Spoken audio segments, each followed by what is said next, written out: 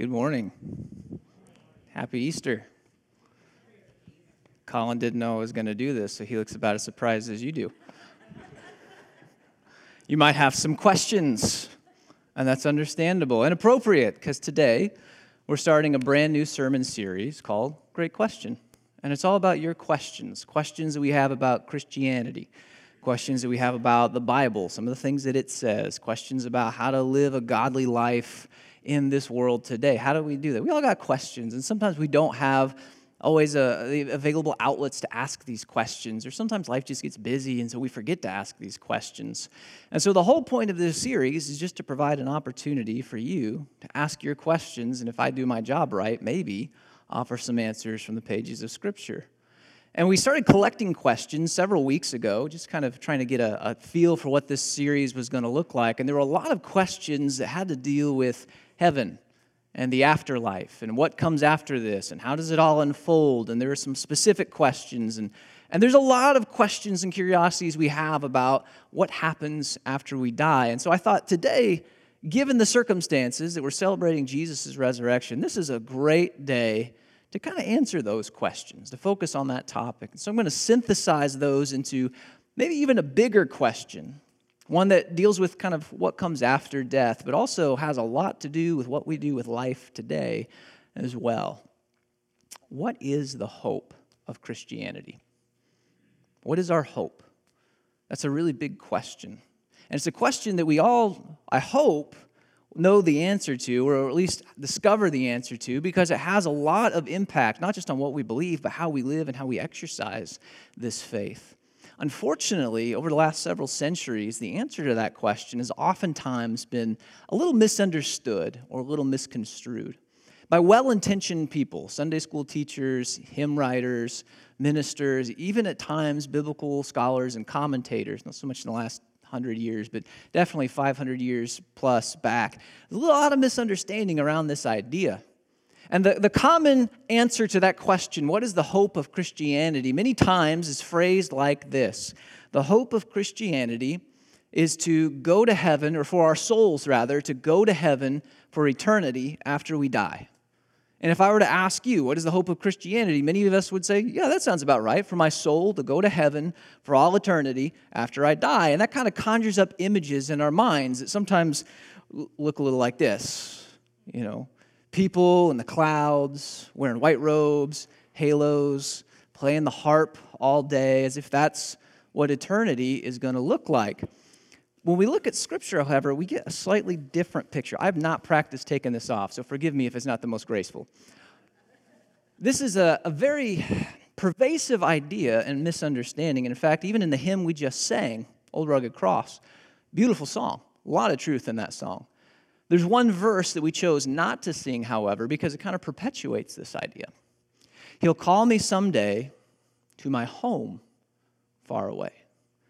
It sort of insinuates that heaven is supposed to be our home. This is the ultimate ideal and destiny that God has in mind for His people. What we discover when we look at Scripture, though, when we look at the significance of Jesus and His resurrection, is that God actually has so much more in store for us and His people. There is an even greater hope available to us.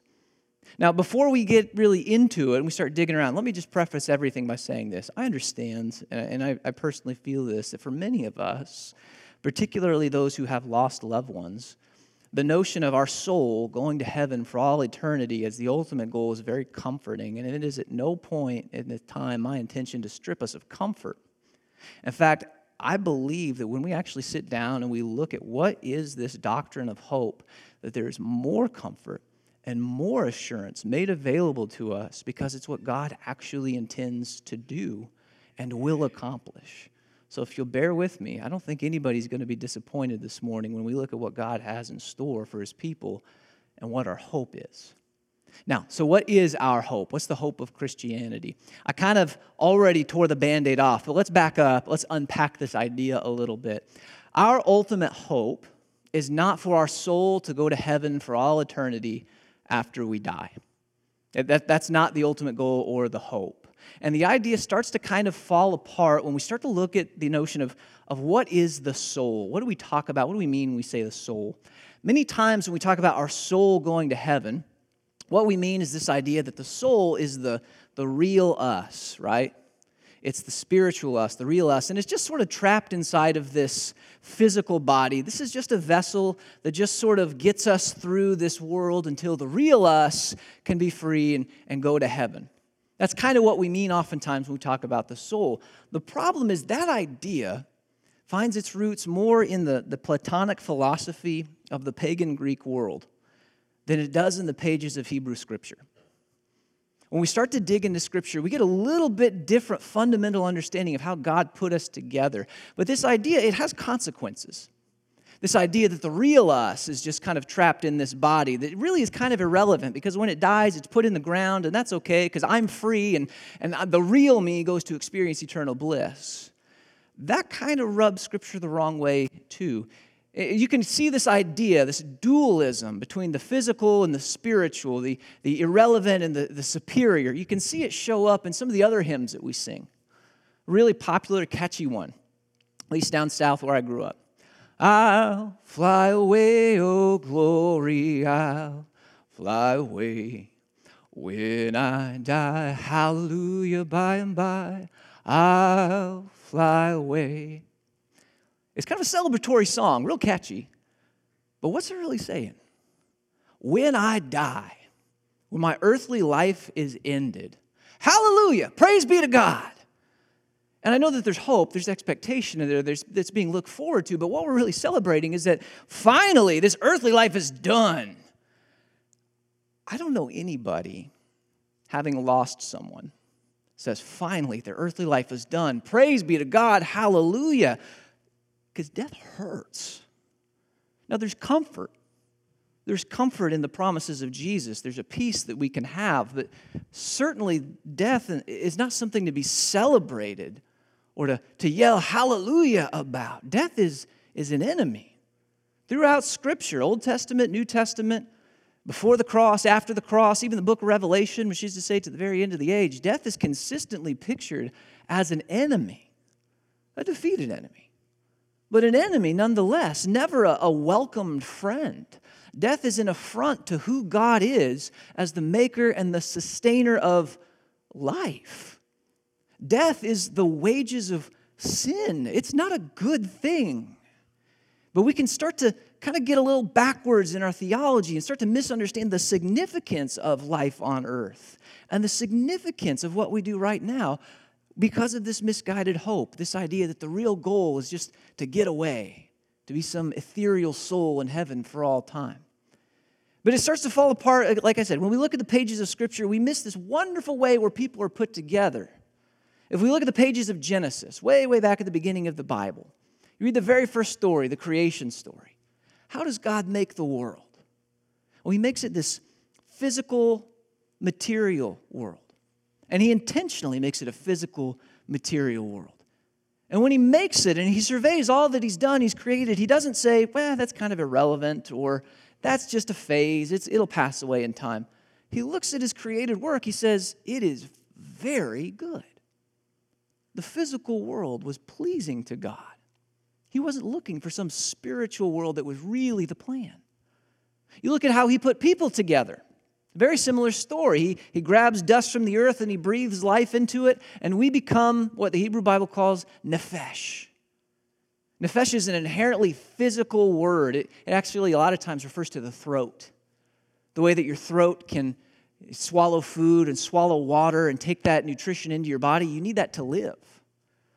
And the way that your body, or your throat rather, facilitates breathing, at least in Hebrew thought. They didn't cut you open and look at your lungs, but through the throat, breath entered the body. You need that to live. If something happens to your throat, if it's cut or if it's crushed, you die. The throat is this wonderful metaphor for what it means to be alive. It is an inherently physical existence that we have.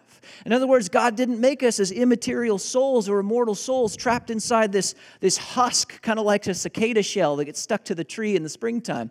He made us physical beings, embodied beings, this enmeshment of the physical and the spiritual that's almost inseparable. And when it was done, He looked at mankind and their physical bodies and He said, it is good. And after making this physical world and making material bodies for us and making us inherently physical beings, God gave us physical work to do in this physical world. In Genesis chapter 1, He creates mankind in His image, and He says, let them rule over and subdue creation. In other words, this world wasn't just like a tame walk in the park. It was wild. It was uncultivated. It needed to be worked. It needed to be organized, ordered. It needed to be set into a proper state of existence. In other words, God kind of invited humanity to continue His creative work, and He wanted us to do it physically with our hands. Genesis chapter 2, He speaks to Adam and Eve. He charges them with working and keeping the garden. I want you to till it. I want you to weed it. I want you to protect it because it's important. This physical world that God made matters to Him. It's not some irrelevant thing that we just get to escape or hope to escape. He made it and called it good. Now, how much sense does it make for the entire book of Genesis to repeatedly tell us that creation was good, that our bodies were good, that work was good, if the real plan all along was for us to fly away as immaterial souls, to be ghost people in the clouds wearing white muumuus playing the harp? Kind of starts to fall apart, doesn't it? This idea that our real hope is just to be some soul in heaven for all eternity in this holy spiritual existence or totally spiritual existence, it kind of disregards all of the work and the wonders that God put into His creation. But more than just sort of a theological rub, it starts to have practical effects on us as well in the way that we live our lives. Because if this world is ultimately irrelevant and our hope is just to escape and get away, then what does it really matter what happens here? Why does it matter if there's injustice in this world? Or if there are corrupt powers in this world? After all, we're just hoping to get away from it anyway. Why would we get involved to set things right? Or our bodies. What does it matter if I take care of my body? It's just a shell that I hope to escape and go to glory someday, right? Why would I take care of it even though God made it and called it good? Or other people's physical bodies and the physical needs that they have, or the ailments that they suffer, or the issues that they deal with, the loneliness that they suffer. Why would I expend my energy and put so much of my heart and soul into addressing those if the body's just a shell that we're all hoping to get away from anyway so we can be souls in heaven? You start to see where this starts to really rub against the call of Jesus in the New Testament. A misunderstanding of where our hope actually is leads to a misunderstanding of how we walk with Christ in this world and live out His calling.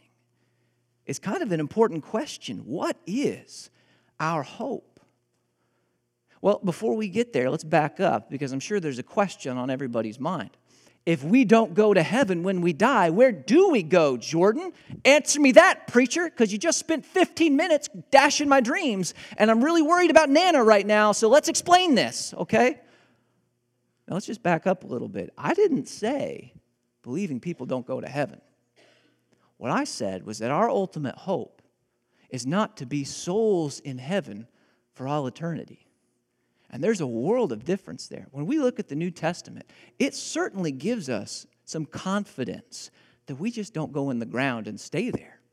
There's a reward for God's people. And we have a lot of questions about that.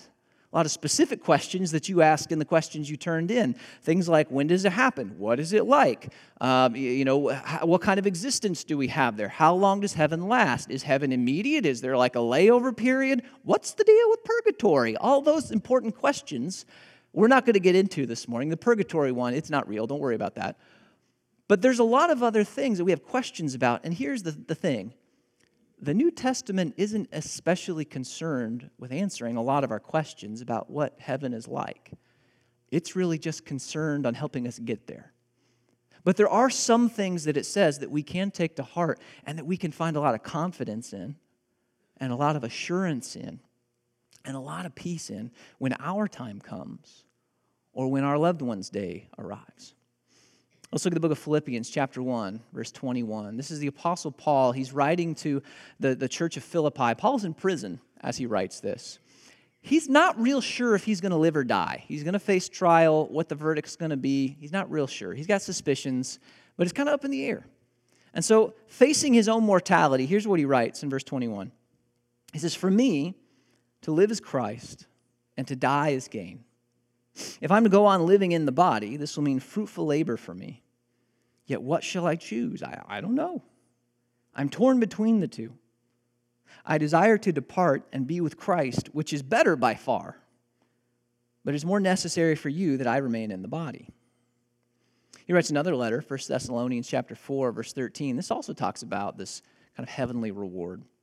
He says, "Brothers and sisters, we do not want you to be uninformed about those who sleep in death, so that you do not grieve like the rest of mankind who have no hope. For we believe that Jesus died and rose again. And so we believe that God will bring with Jesus those who have fallen asleep in him." So these are just a couple of the passages that kind of speak to what happens after we die. What exactly is our existence? And it makes it pretty clear that we, and when he says we, he's not talking about this immortal, incorporeal soul that we sometimes think about, but in some sense, we go to be with Christ. That's pretty great. And Paul says in Philippians, there in that passage that we read, that it is better by far to be with Christ in his presence, because it means that he would be free from this trial, these hardships of living in a world and coexisting with sin and the bitterness that inevitably comes with that. And so we're in the presence of Christ. We're free from the effects of sin and the turmoil that it causes. That's another great hope to have. In Thessalonians, he says that we will go, or we will be with Christ. A little later, he says that we'll be caught up with him. So there's kind of a reunion that happens in heaven. We are aware of other people there. It's not just like in this isolated state of perpetual tunnel vision. There's fellowship and community. If we were to read the book of Hebrews in chapter 4, the author there tells us, or he calls heaven this great Sabbath rest. And he says God's people rest from their works in much the same way that God rested from his labor on the original Sabbath day in creation. So we have this existence where we go, where it is better by far, where we are with Christ, where we have fellowship with fellow believers, loved ones. We are reunited. We have this peace and this calm that comes from being free from sin and its effects in the world. It sounds like a pretty great place to me. But as great and wonderful as it is, and as much of a reward as it is for God's people who believe, it's not our ultimate hope or our final destination. When I was in college, my roommate got married way down in Florida, and not like the panhandle of Florida, like the way southern tip of Florida. So we basically drove across the country again. Florida's a long state. It took forever to get there, and the drive was a bit of a slog. Because after a while, all of the scenery just looks the same. It all blends together. And after so many hours in a car, it doesn't matter what position you sit in, it's uncomfortable. It's just, you can't get situated in a comfortable way. And after 10 hours, you've talked about everything there is to talk about with the other people in the car, so the conversation and the fellowship begins to dwindle, and the whole thing is just kind of, you can't wait for it to be done, honestly. But then, about midway through the state of Florida, we stopped at a restaurant. And it was a Mexican restaurant. The food honestly wasn't that good, but that wasn't important. It was important because we got out of the car for a break. And we were able to stretch our limbs and get the blood circulating again.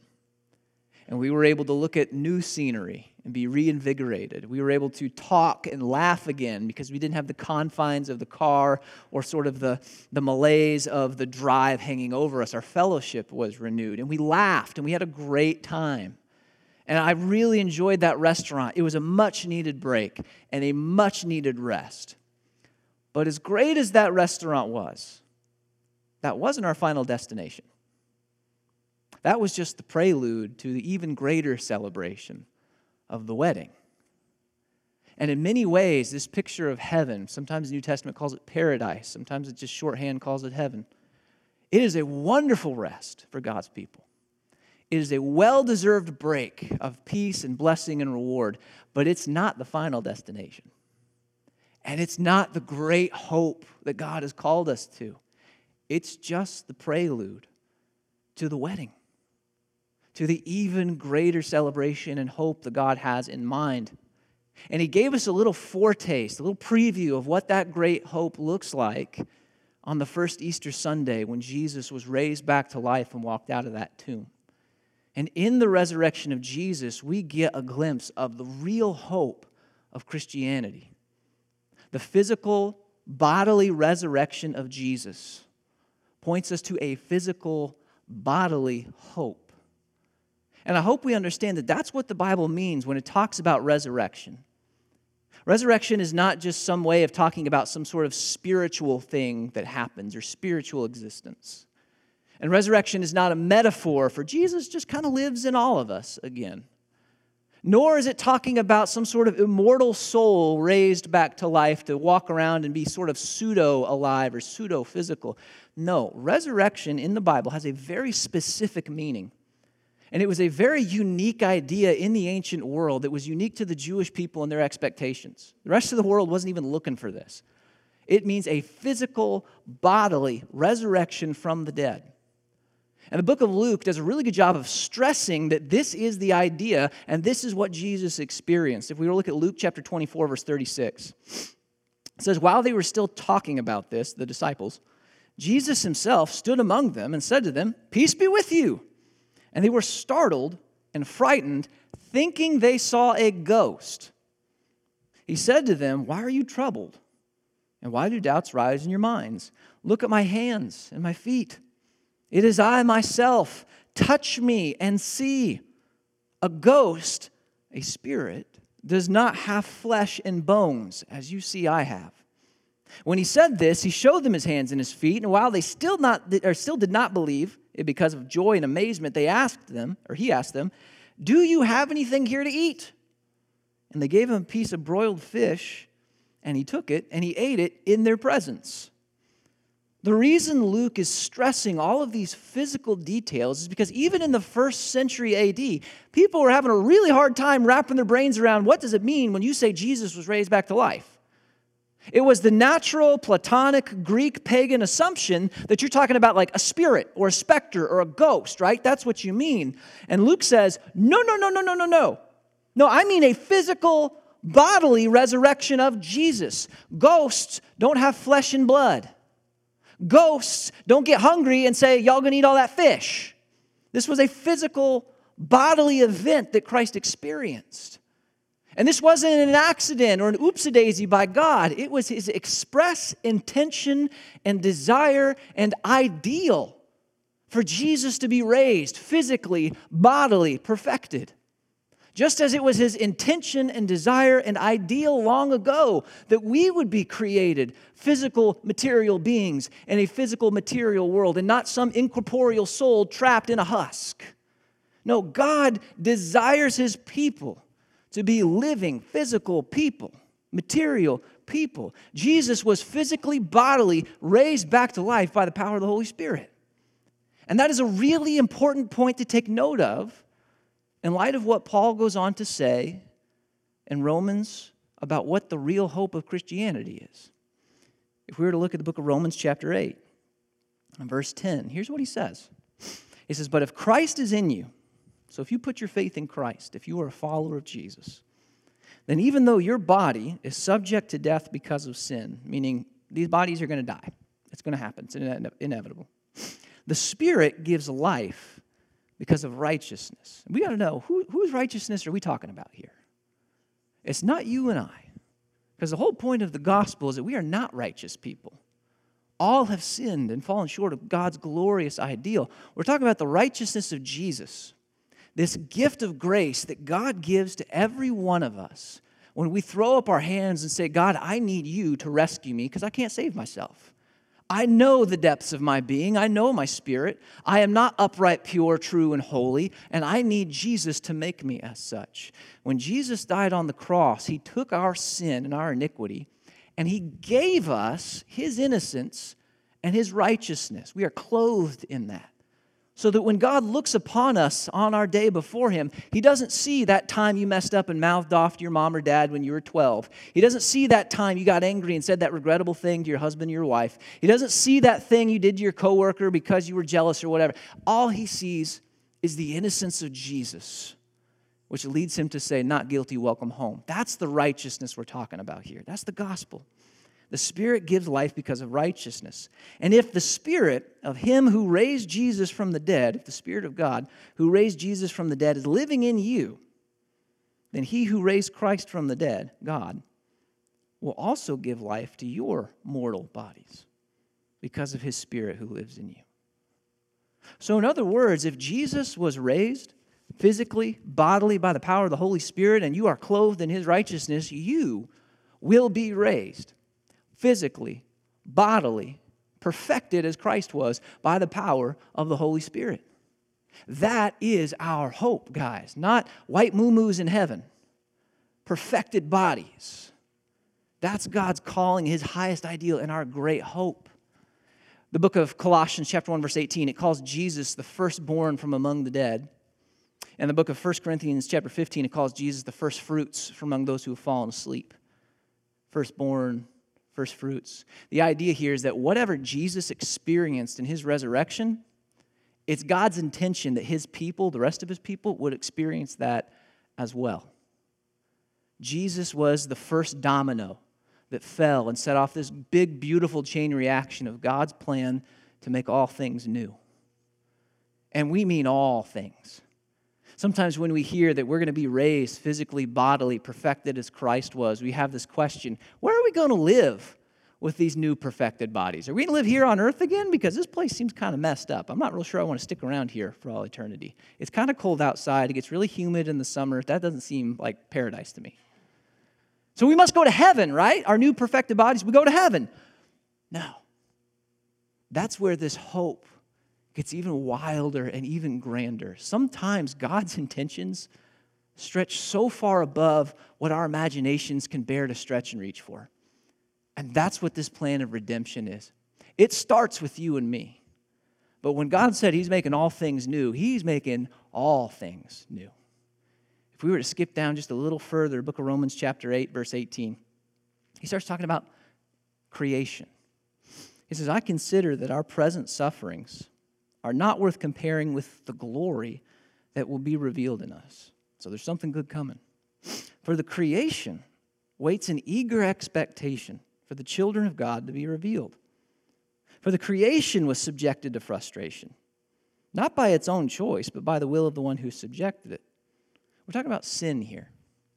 We're going to take a break from this for a second. Way back in the book of Genesis, when sin enters the world through the story of Adam and Eve, there's a curse of sin that falls upon mankind. To the woman, it says, you'll have pain in childbirth. Your desire will be for your husband, but he will lord over you.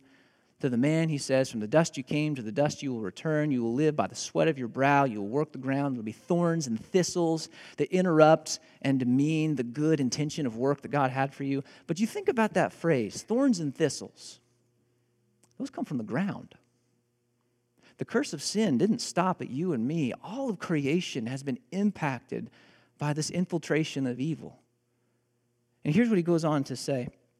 For the creation was subjected to frustration, not by its own choice, but by the will of the one who subjected it in hope. So the creation has a hope too. And hope that creation itself will be liberated from its bondage to decay and brought into the freedom and the glory of the children of God. So in the same way that you and I live under the tyranny of sin and we long for redemption, that we have this great hope, creation also lives under the tyranny of sin.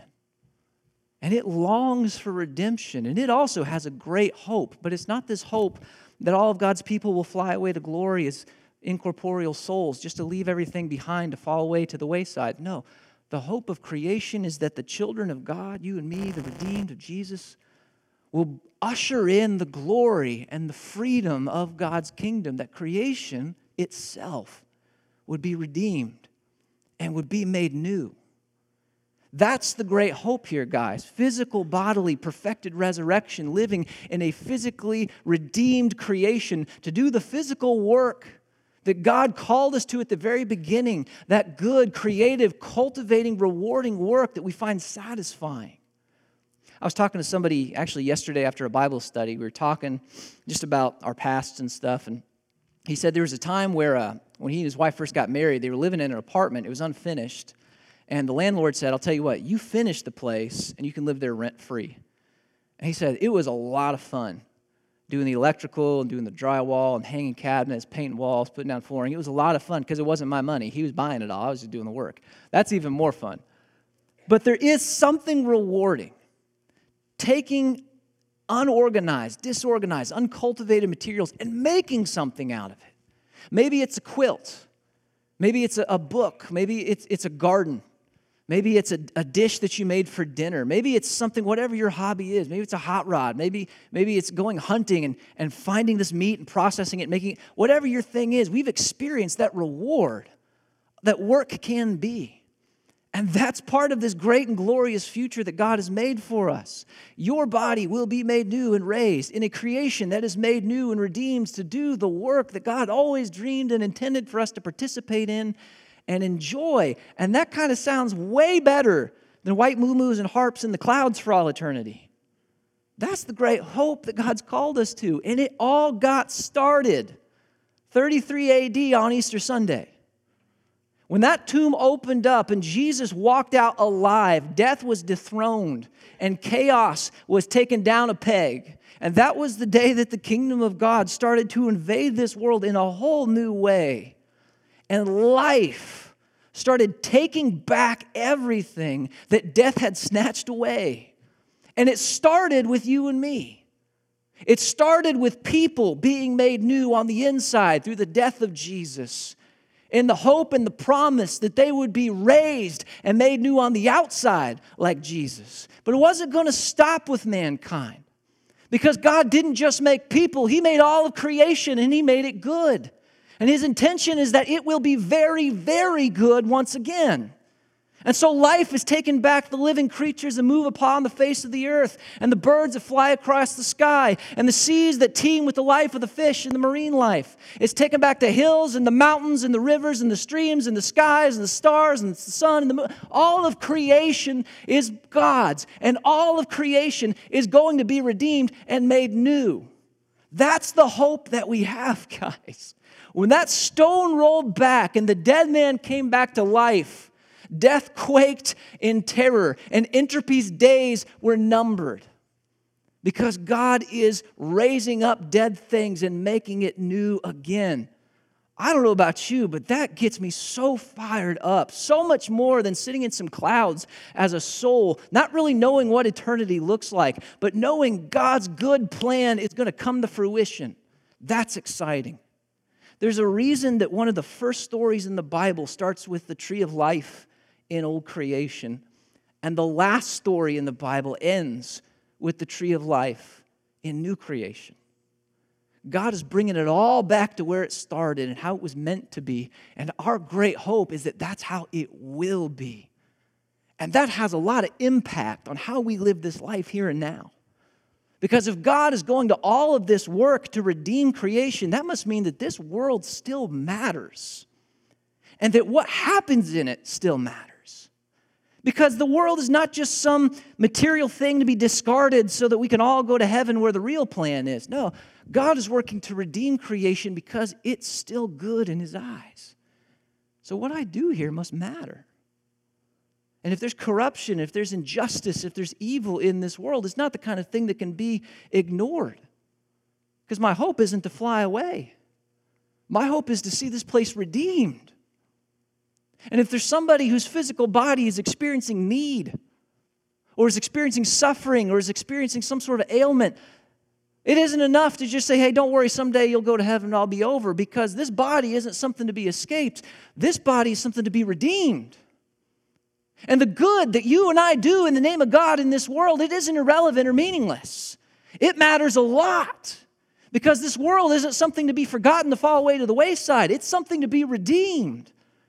In fact, in the book of 1 Corinthians chapter 15, it's the longest treatment of resurrection in the New Testament, both Jesus's and ours. After this very long discourse about resurrection and what it is and what it isn't, here's how that chapter ends. Verse 58, he says, always give yourselves fully to the work of the Lord, because you know that your labor in the Lord is not in vain. In other words, what you do in this life in the name of God and the good that you bring into it is not wasted time or energy. Far from it. The hope of Christianity is to see this place redeemed and made new, not escaped. So every good work that we do in the name of the Lord and every good that we accomplish in the name of the risen Jesus is cooperation and participation in God's grand plan of making all things new, it matters. It matters a lot. Our hope is not to escape and fly away to glory. Our great and glorious hope is to see the glory of God fill this place and restore and redeem and make all things new. That's what God put on display on Easter Sunday 2,000 years ago on this day when the stone rolled back and our hope bringer walked out alive. And this grand plan of redemption started rolling forward in a whole new way. And my hope, my eager desire, my wish is that we would grab a hold of this realization, this hope, and that it would change us. That it would change us on the inside, that we'd have a new appreciation for the work that God is doing, for the calling He's put on us. Not just to be onlookers who are passing through this world, but to be change agents in His name, in the name of the risen Jesus, who yearn and work alongside the Lord to make things new again. It starts with you and me. It starts with the good we do in the name of the risen Jesus, because the work we do in the Lord is not done in vain. That's part of our hope, guys. Let's pray, and then we're going to keep celebrating this hope that we have, not just for ourselves, but for all of God's created world. Let's pray. Father, we thank you for your goodness and your kindness.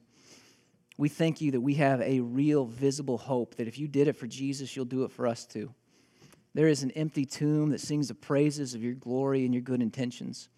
And I pray that we would be moved by your Spirit who lives within us to work in your name, to bring good into this world, to reclaim what is yours, to strike down death and tyranny and chaos and proclaim the goodness and the order and the mercy of God, that we would be alive, not in some consolation prize kind of a way, not in some spiritual way, but in a way, Father, that you intended, alive today and forever, as beings who will never have to taste the bitterness of distance from you again. It's our hope and our prayer that others would come to taste this good gift as well. That's the hope that we have in Jesus, and it's in His name we pray. Amen.